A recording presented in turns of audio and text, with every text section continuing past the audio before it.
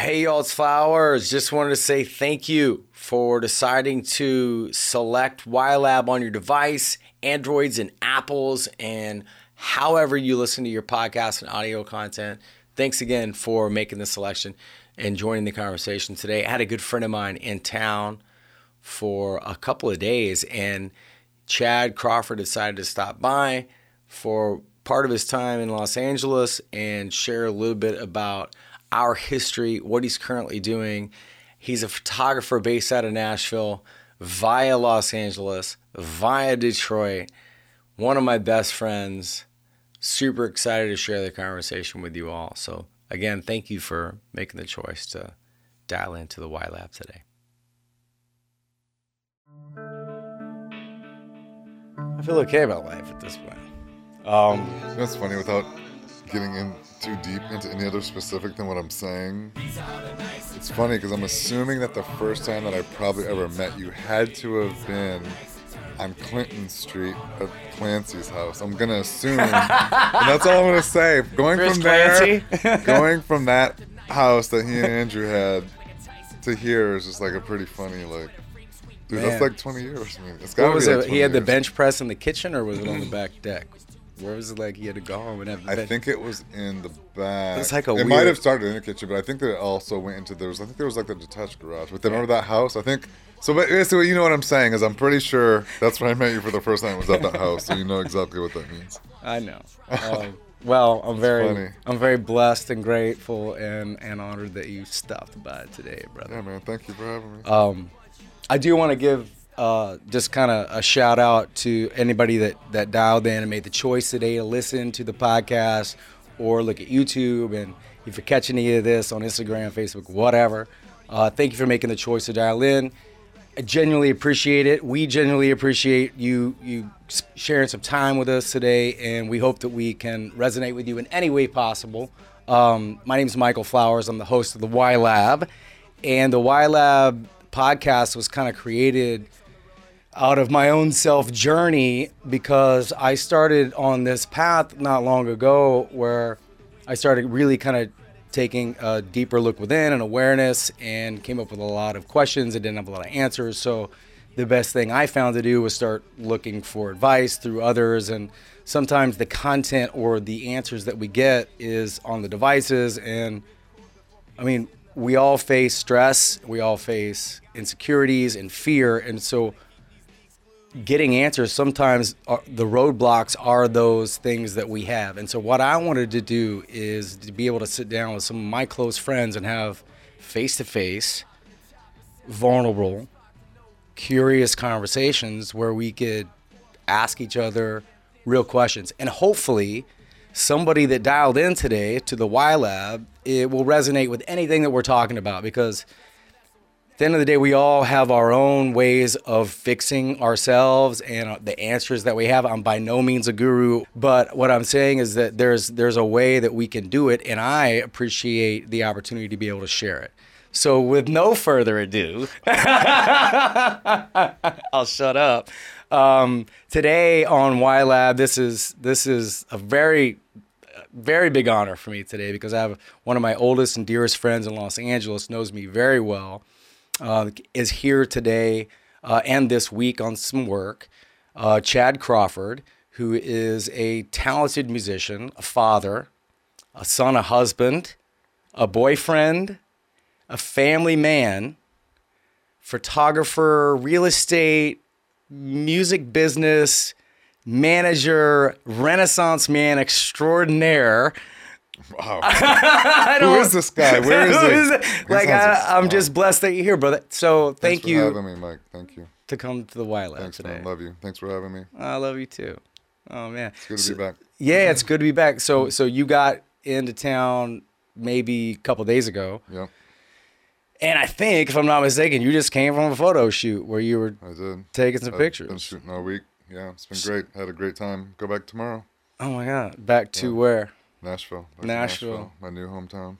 So that pretty much is why. East Nashville, to be specific. East Nashville. East Nashville. Yeah.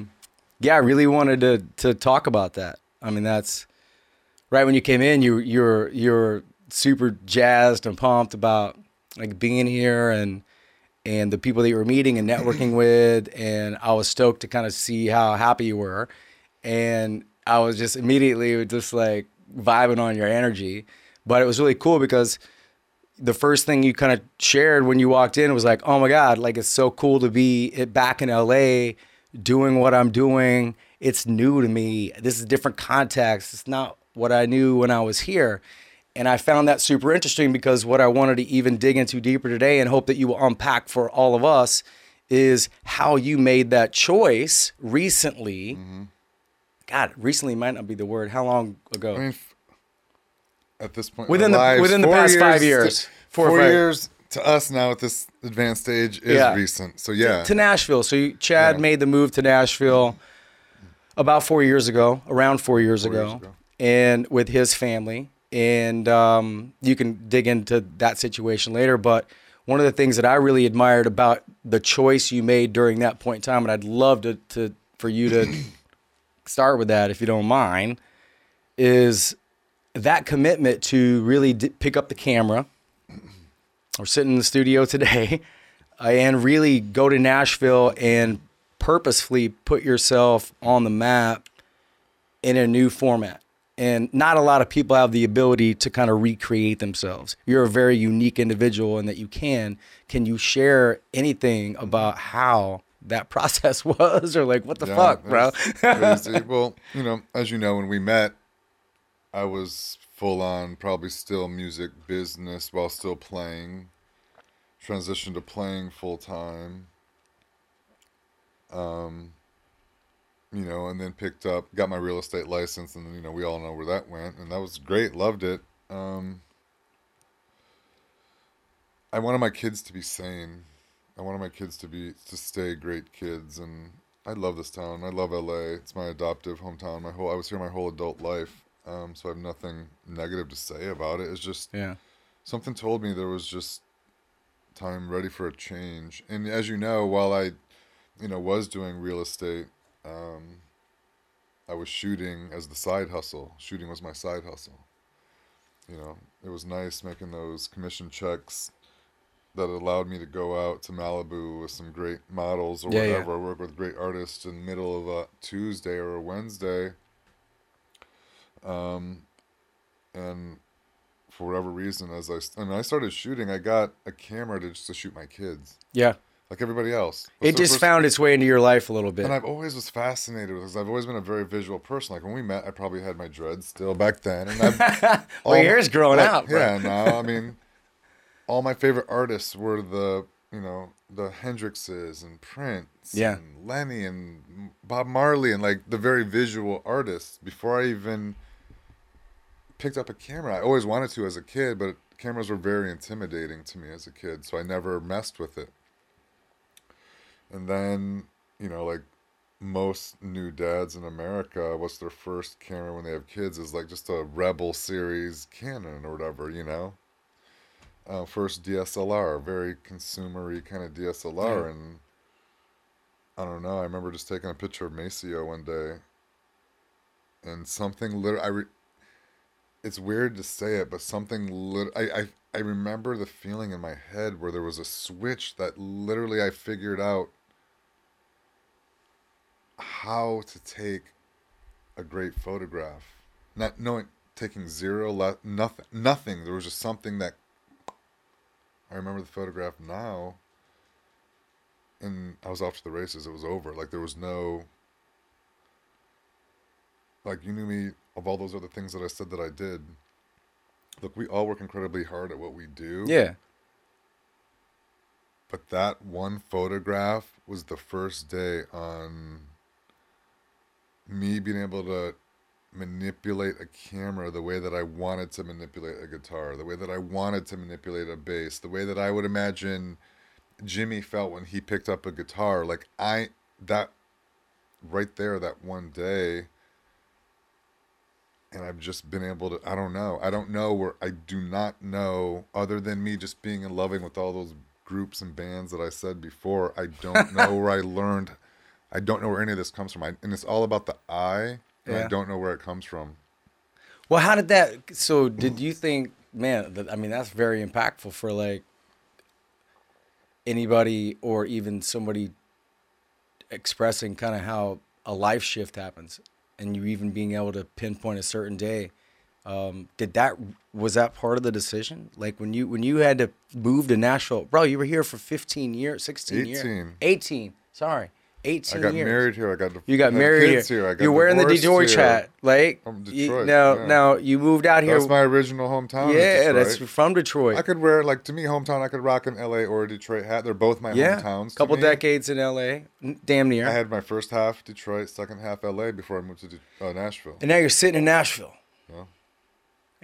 And at that point when you were taking that picture of Maceo, by the way, how old is he now? Maceo was 11, Van's 15. Oh my God. They're two little men now. Oh it's my insane. God. Yeah. I remember Vance a little bit more than I do Maceo. Yeah. So my question before I get off track though again is how so eloquently you shared that moment in time. Was that a big impactful part of the decision to move? You're like, hey, I see that I could maybe make a big shift for me. Yes. But you also said I want a better life for my kids. Absolutely. So I know that a big part of the reason that you did make the move was your ex-wife, your baby mama, good human, got an opportunity. And I mean, actually, she had been going for work and had seen, quote unquote, the new Nashville over the last couple of years of going there for business. And I hadn't been there in 10 years. And she was like, hey, I think there's something cool. Check it out. You know, because the boys were in an amazing private school, but that's really expensive. Yeah. And it's expensive. And, you know, we're divorced, and now we're renting two really overpriced places. And it's just the cost of living. And then, are my kids going to stay amazing human beings? How are we? All of it. I just really, at the end of the day, it was all about them being and staying great, sane, healthy human beings. Yeah. And as parents, that's just our job sometimes to have to make sacrifices. So I thought that they would be better for it first and foremost, period.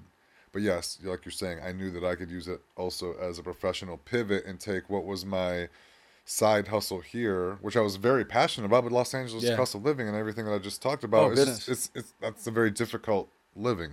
Yeah. So you're right. I hedged my bets, said, you know what? I learned a lot doing this. I loved everybody that I met doing it, you included. I thought I was good at it because I really focused at it. I learned a lot. But I was ready to make that shift and realize at this point in our lives, there's a finite amount of years and you better do what you want to do. And also, like I said, the speed at which I ascended in the ranks is faster than anything of the other things that I said that I did previously. And there's just something that I cannot explain that just... Ascending is a huge word. Like, I think part of how you were able... you got a lot of talent. You're very skilled. Like, that was why I kind of introduced you as like you're a big piece of the pie. And some people would say like a true Renaissance man. You're an intellectual. You're well-read. You're a musician. You know music theory. You know music, business, real estate. Like, I would call you on advice for stuff. However, there's this whole other side of your brain that is true creative and artistic. That's where the base comes from. And obviously some of the photography, or all of the photography now, and anything else that you would pour your heart into on that creative side. The epiphany of that picture with Maceo, and knowing like in your gut that you had to do better for your family, and making that choice. I know you're about to say something, but you were just like, you were like, this led me to this whole like catapult, or. But you saying it now, hearing you say it, actually made me even go back deeper, because I've always had the same brain of any given day being able to flip it 51-49 either way. Even from being a little kid, I've always I just. Maybe, I don't know. Maybe I came up in an era where we just didn't get diagnosed with stuff. Maybe Molly, my wonderful, amazing girlfriend, any given day would say I'm probably on somebody's spectrum of something. I don't know, and it's funny, but my brain has always... Yeah. So no, it wasn't like that day, that photo. So my brain has always been to go back and forth, but I would say my truest authentic self, yes, has been the artistic me. Even as a little kid, I remember being 3, 4 on the piano, then in playing alto sax in the band, and then disappointing my dad because he really wanted a jazz musician and saying, I want to play the guitar.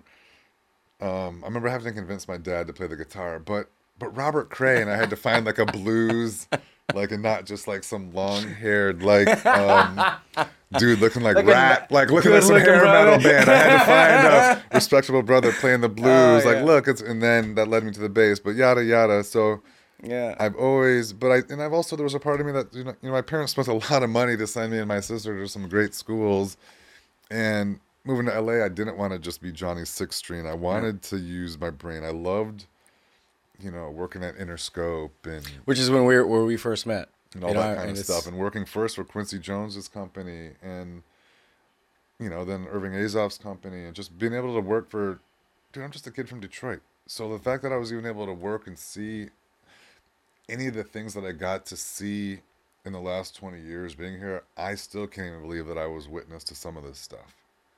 So maybe that's also, obviously all those experiences led to something. What I think it did for the photography is being around all of those amazing, talented people and seeing how it's done firsthand is, I think I learned to a specific sense of what I think is cool. And that's pretty much all I just shoot what I think, how and what I think is cool. Yeah. So I think that must be, I don't know. I've never really thought about it until you just made me kind of. Well, you made the, think, to me, it was like, okay, here's my buddy Chad, who I've known for a long time, who's gone through many phases, and which not a lot of people can do that. And that's what I mean. Maybe like, I wasn't not a lot of diagnosed, people because can you're do right. I think maybe I was bored as a kid, and maybe that's why And you do find passion in like a business conversation the same you find passion in like a songwriting session. And that's the thing. All my bad grades. That's as why a I love kid you, man. That's were why I was like, we're kind of kindred in that way. Like, and my parents even knew as a little kid, I never got in trouble for the bad grades because they knew that there must be something about my brain that if he's not into it or liking it, he's not going to focus. He's not going to. So maybe I did have something that, but the things that I care and love about, I am almost like obsessed about those things, doing those things, getting better at those things. so how does that resonate with like the folks out there? Like how like how does that resonate to say, look, man, like sometimes the voices are strong with Chad in that area when making a big decision like moving and being with his family in a completely different town, but knowing that, hey, I have the ability to morph myself into some other things that I could pour my energy into. Plus, if you eliminate all the energy, which is Los Angeles, and you move to Nashville and focus 100% on the camera, which you did, and your family, then those two things are going to elevate, as you said, and rapidly fire. It's also from experience, though, having done it a couple of times here. So if somebody's about to go through a huge major life decision, what would be your advice to those people in regards to, because I think the contradiction here is hearing you can't do something, right? We all face that, but not in this scenario because we're talking about complementary things that you're good at. But like the things that you have to relate that to the, man, I can't do that. Like if obviously you're the things that you tell yourself, man, damn. Some of that, I think about it now and I'm like, wow, I really had some great parents. I don't know. My parents just taught me that literally, I think I was naive enough to believe that you can do anything. And that's what's amazing about my parents. I'm naive enough to believe that you can do anything. Like you, my parents are from rural Michigan and Americana, 1940s, 50s, 60s, rural northern Michigan. My sister and I are first generation bigger city, in Detroit. So I don't know. I just, again, what you're saying, like, why not us for what, all of us, why not any of us for anything? Yeah. And I believed that. And also where we are now in life, it's also some wisdom based on life experience. Some of it is calculated risk and knowing that there's risk. Yes. and it's not doing it because there's no risk. It's doing it despite the risk. That's it. It's Oh, doing man. it despite the fear. It's not people who do stuff. It's not because, oh man, they're amazing because they must not be fearful of stuff, or they might. No, it's doing it in the face of sheer disaster and having the audacity of that. Why not you? Calculated risk. Yeah, it's this calculated risk. Sure. Man, if I didn't hear a better place to take a quick pause, this is the spot, because I love the concept of calculated risk. And I also want to bring up, when we bring it back, you said something earlier that kind of freaked me out. You said that you were, as a child, terrified of the camera. And we just spent the last 15 minutes talking about, creative stuff and life choices, and here you are in LA with a camera. So I love to kind of bring those two things up and bring everybody back. This is Y Lab with Michael Flowers. Got my good buddy Chad Crawford here right now. We're going to take a short break, and please stick around. Join us.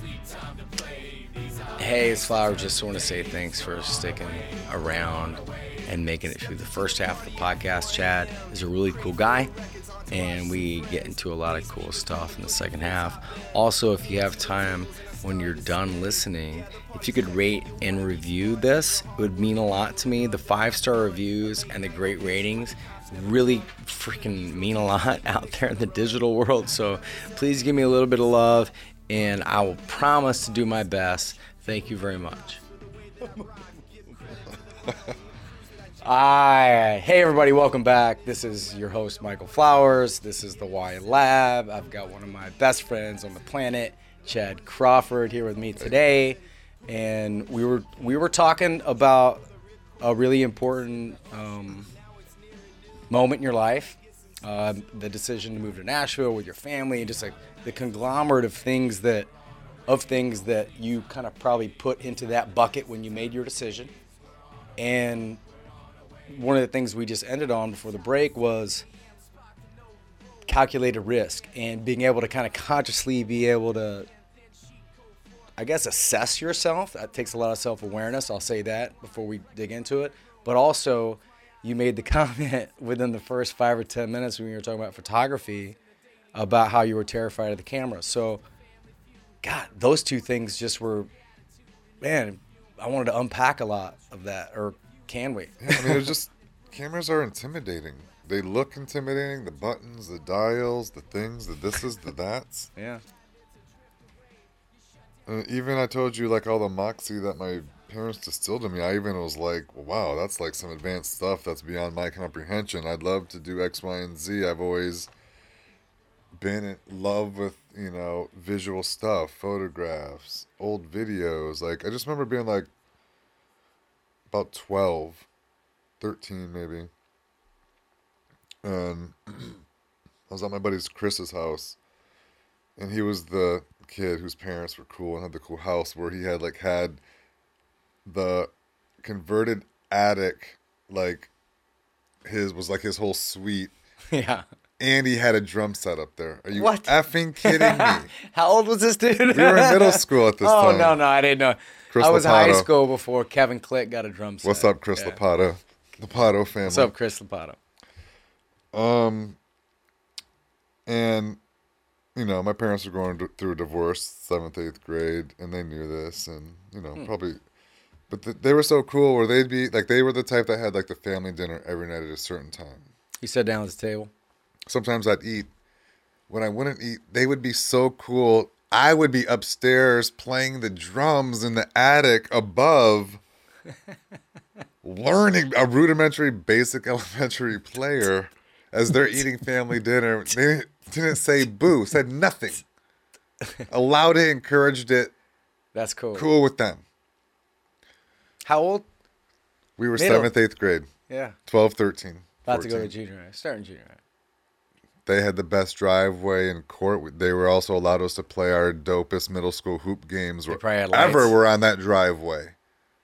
Just really cool, great family that even gave me some. So anyway, I'm over at Chris's one day, and I hear something that I'd never ever heard coming out of it was probably that like black and yellow boombox that was really popular back then in like the late 80s. Like that Sony, when Sony started making everything black and yellow, he had like the boombox version. Anyway, I'm like, what is that? And it was Jimi Hendrix's great, smash hits, his greatest hits. Yeah. I was like, who's Jimmy? Like, I literally was like, who and what is this? And it just blew my effing lid. And then to find out there was this brother who was doing this. And I was like, are you, like literally, gone. My mind was melted. I remember my mom being like, she was probably even like, how and why are you obsessed with, Jimi Hendrix, Woodstock? So your parents saw that? They were like, hey, let's... Encouraged, my keep whole doing room that. was plastered with Jimi Hendrix, Woodstock 60s stuff, like, quickly. And my parents being like, because they didn't turn me on to, like in my household, it would be like Motown stuff, being from Detroit. And soul and R&B and... You talk Motown more than anybody I know. My sister, I have an older sister, so in high school, she was, it was like Prince's heyday and Michael Jackson, everything, So they were really confused as to...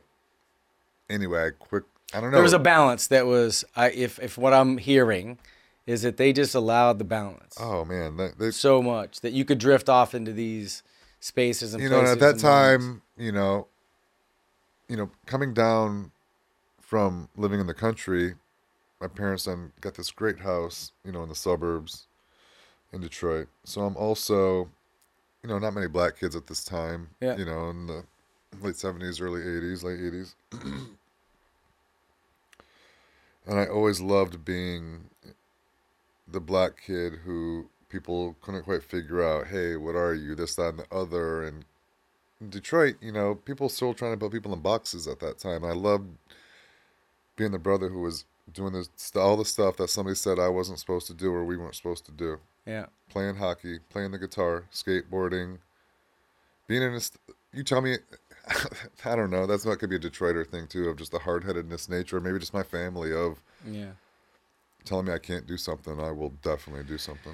Did that come into play when you have to make calculated risks or make but there's a work ethic though that came from my parents' rural upbringing and just where my people come from, the work ethic though. And the work ethic. Oh, we can't have freedom with no work ethic is a very dangerous thing. You just went off for 5 or 10 minutes about kind of this drifty story about music, and it seemed as if that's probably was allowed. And being able to find that as a kid at that age, and being able to kind of wander and go about your own, and then come back to structure, and then kind of wander about and experience and be like, oh, you want to know about Jimi Hendrix? Where'd you hear that? Because my parents, again, even though they came from very meager beginnings, rural, just Americana farm, they worked so hard and sent us to these amazing schools that really, in the 80s, were for really the most elite people in town, and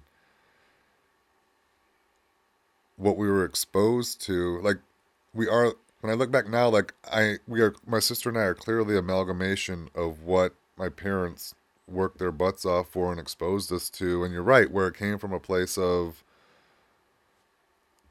dream big, but also just work hard. That's all it is. And that's where the calculated risk is. It's calculated because you know that it has to be backed up with action. Freedom, again, what we were saying, freedom with no, work ethic behind it is very dangerous. Yeah. And usually a failure.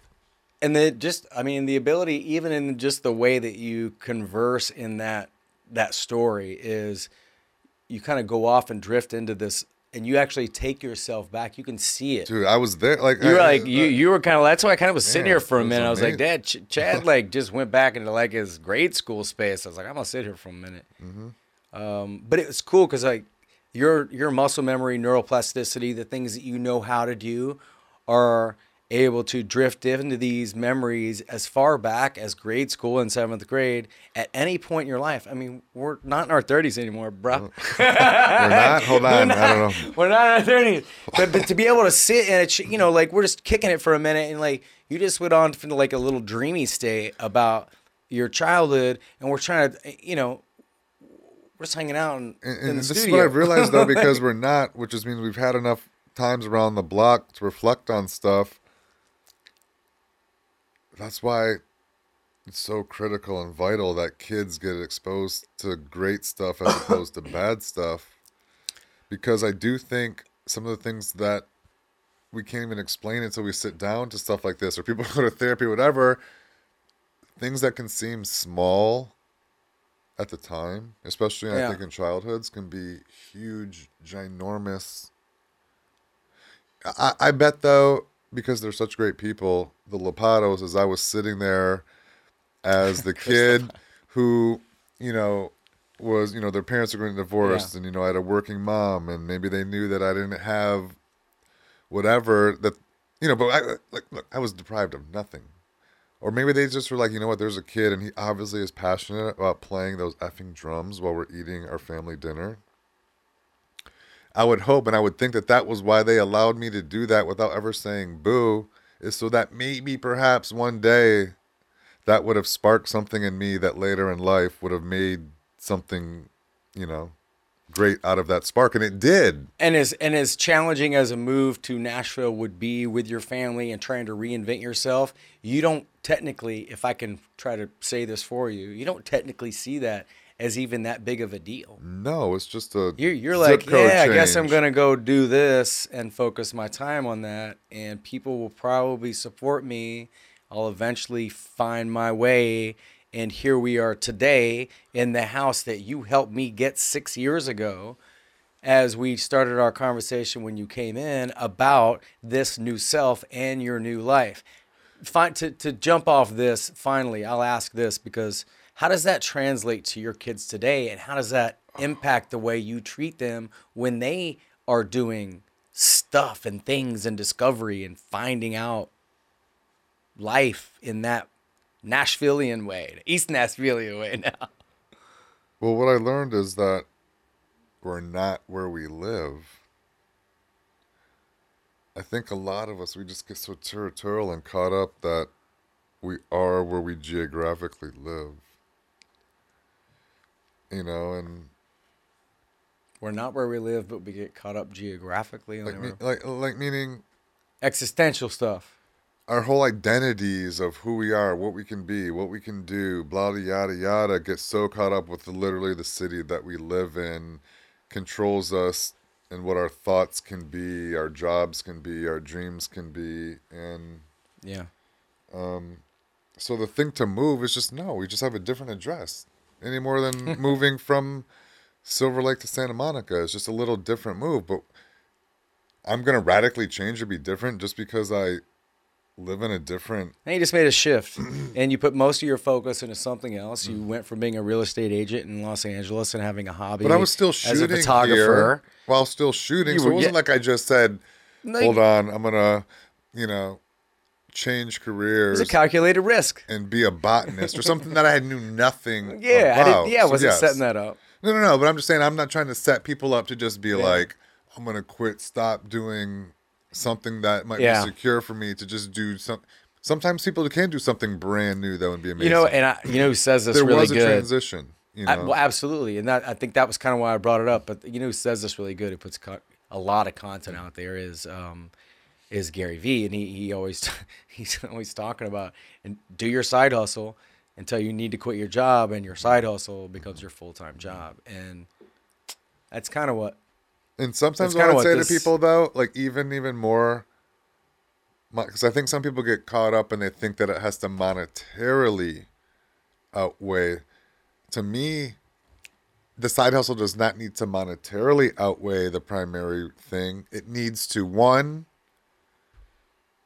money, yes, you have to start making money, I think, first doing it.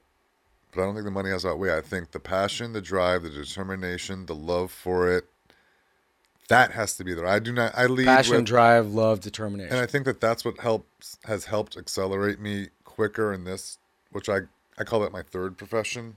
Is it? Third life? After music stuff, the real estate, and now the photography full time. I call it my third profession at this point. Multiple tangents within each of those buckets, though, too. I've been very fortunate and had success in all of those. Yeah. But still having goals set where there's a million things that I still want to do, and I feel like I'm just scratching the surface. But Really just the hard work and the determination, the love for it, the passion. The thing that you find out, I want to do this till the day I die. It's not about, and that will then fill in. You just can't put the cart before the horse. And I think a lot of people are trying to, with social media, reverse engineer stuff so much where there's really nothing there but a thin veneer. So there really has to be talent on top of it that comes after the drive and the determination and the passion. Wow. None of us are good at stuff when we're brand new. And a lot of people, kind of like maybe my fear of the camera earlier, they don't even try it because I'm not good at it right away. Or I'm not making a lot of money at it right away. Well, that's almost everything and everything. That's almost everything. Everybody in every occupation and walk of life. Questioning yourself and saying, I'm not good enough. And somehow finding a way. And what was it you said earlier? You were like, in spite of. That's what right, like. That's what calculated is. Right. You do what you have to do for whomever you have to do it for, including yourself and your family, in spite of all that fear or negativity or whatever it is that's weighing you down. Doubt.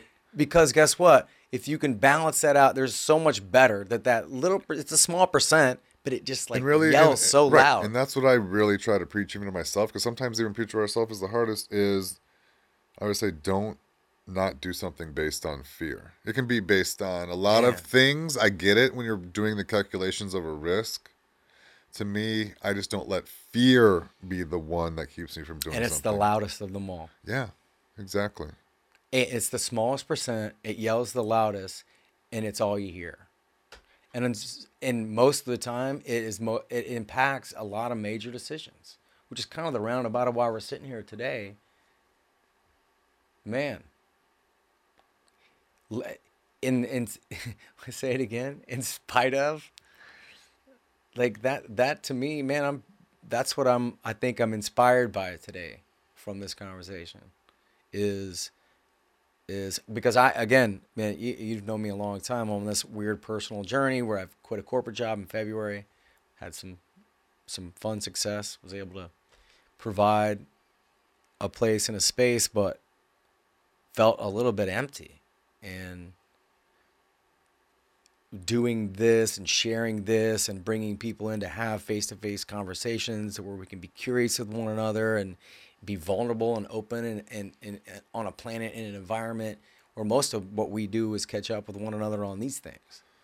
And even to just sit here and go through this with you today as I, without a doubt, made our relationship stronger. And that was really my end goal, is to have a better interpersonal relationship with you, because I get to sit down with you and kick it with my friend and talk about some things. And we always get into some passionate conversation. And like I told you earlier, selfishly, I want to be able to share some of these conversations with other people so that maybe somebody resonates and be like, yeah, those dudes are being pretty open, man, being pretty vulnerable and curious and complimentary and hopefully supporting each other in whatever they're doing.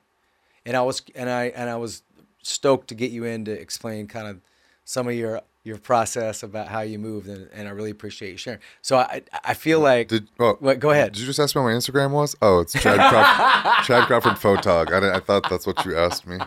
Chad Crawford Photo horrible. With a G on the end. You're horrible. Well, we're not done yet. I thought that's what you asked me. Say it again.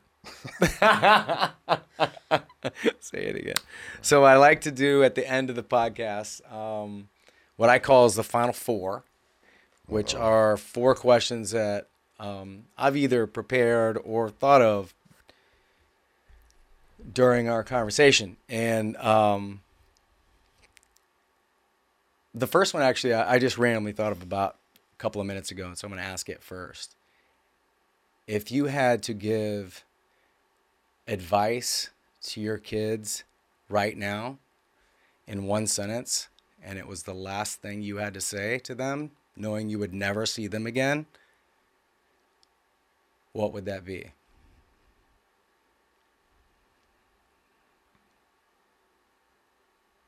I would definitely say that I love them.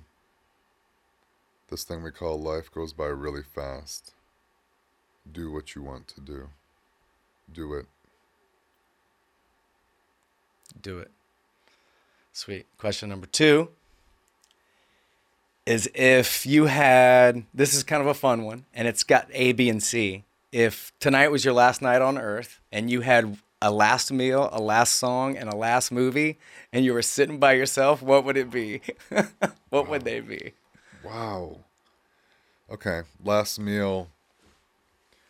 Definitely like some orange chicken, General Tso's chicken. Definitely. No. Yes, 100%. A couple egg rolls. You went rolling? The heat temperature on my camera went on, so like the video went out. But we're still good because we're rolling audio. Okay. So yeah, definitely some like orange chicken, General Tso's on some rice, a couple egg rolls. All right, so that's the last meal, last song, last movie. Last song. Wow, that's almost like I feel like a trick question, knowing that I don't. And I know I'm dying. Well, tonight's the last No, night. do I on know Earth. before I get to pick this last song? I know that it's going to be the last night for all of us, or just myself. This is it. Like you're No, done. no, hold on though. That's a very nuanced This question. is it. There's nuance to that. I need to know: is it my last night on Earth, or is it all of our last nights on Earth? You know what I'm saying? I'm gonna pick a different song based on: am I just dying, or are we all dying? I think you're overthinking. No, I there's no, that's with music being, you know, my first true love. There's no, I need that clarification before I can answer the question. Everybody's dead. Okay, but you see how that could be It's different. the purge night and you die. But do you get though how that could be different? It's question number 2, man. Come on. So it's question number 2. All right, it is purge night. So we're all audio here.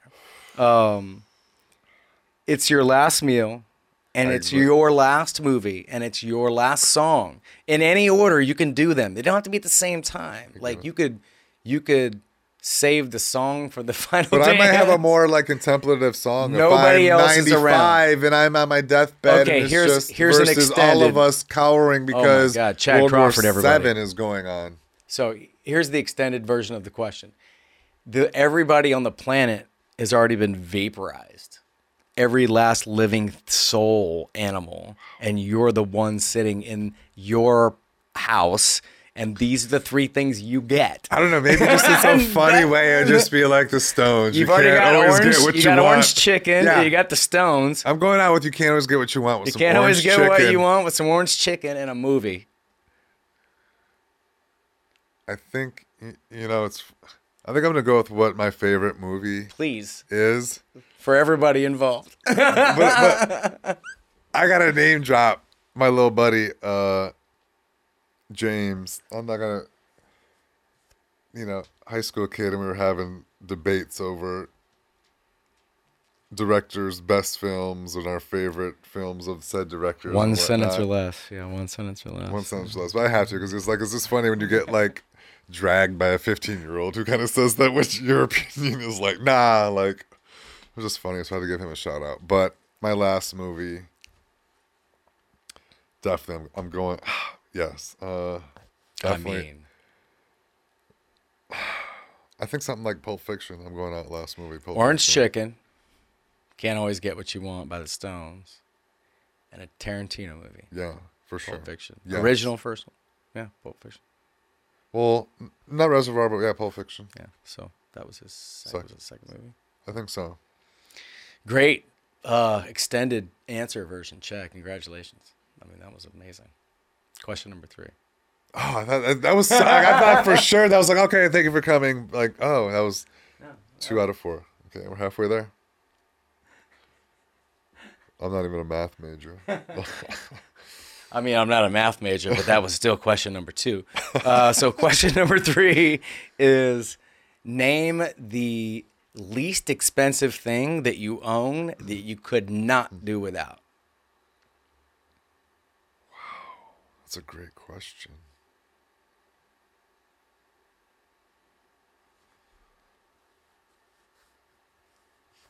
I think then it has to be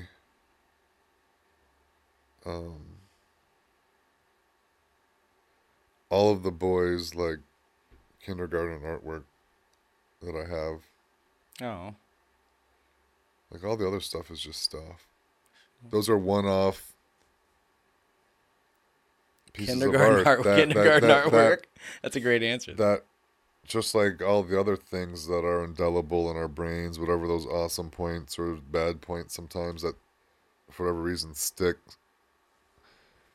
That's man. Seeing those, and you can just be instantly transported back to. It's just I think my kids' artwork and all this relics from their young childhood. Yeah, it's just amazing how fast that goes by. That era, that part of childhood, as from a parent's perspective. Yeah. All right, great answer.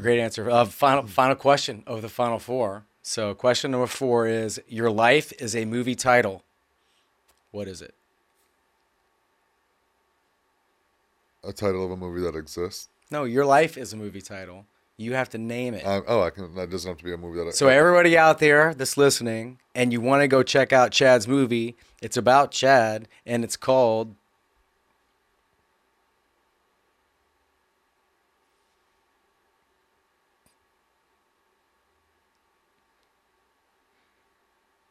Wow, Michael. Deep questions. You're killing me, Smalls.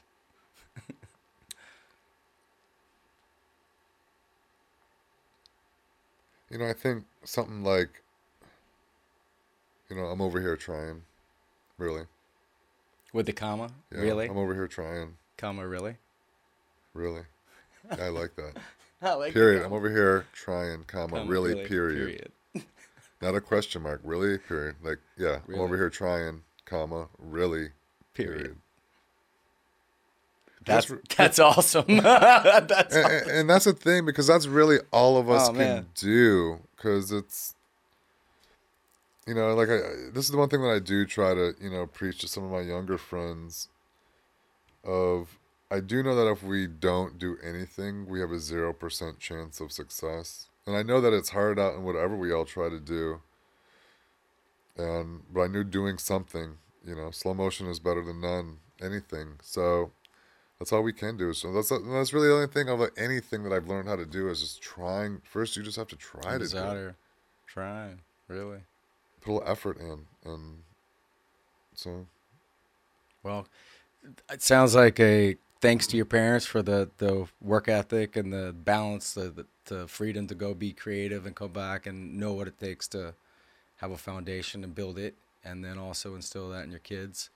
And I really appreciate you coming by and taking the time. Is there anything that you want to drill at me or unpack at the moment? I mean, we've been friends so long. I'm just very humble and grateful you came over. Oh, man, I think this is an awesome setup, man. Nice, thanks sweet, for having me. This is really cool, man. Stoked.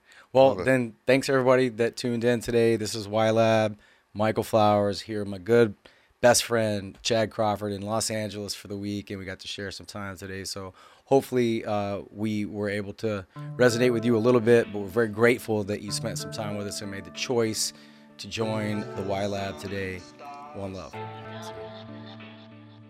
These are the nights that turn to days. We're on our way. Don't sleep, time to play. These are the nights that turn to days. We're on our way. We're on our way. Predicted we stroke the hot at midnight. Rockin' heavy, we bout to start the night. Right flow, let it rip quick like a Tyson fight. A burrow in the streets where the freaks swing all night. Sure shot, night the flames to see bright. Breathe in, smoggy womb is too tight. Breathe out, brain freeze, quite universal. Bang beats created from my daily rehearsal. Circle the room and hover above the fumes. Go down on ya. And while I gather and two ladies gleam, while I pass them by and scoop three in a dream. My camouflage sheen, tried and true, as it tantalize the room. Wordsmith worship, pray if it works for you.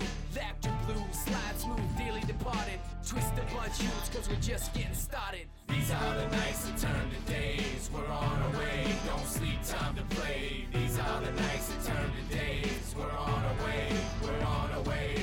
Stepped into the party at 4 a.m. Crate full of records, entourage, some friends. Bass speakers pumping, push the full top in. Made to the tables and I started to spin. Yeah, the party's decadent, you'll wanna be spun. These are hard-working people that love to have fun. A late-night location where the cops never come. Flip these rotations, keep the mix on the run. Pack it up at 7 and we head to the spot.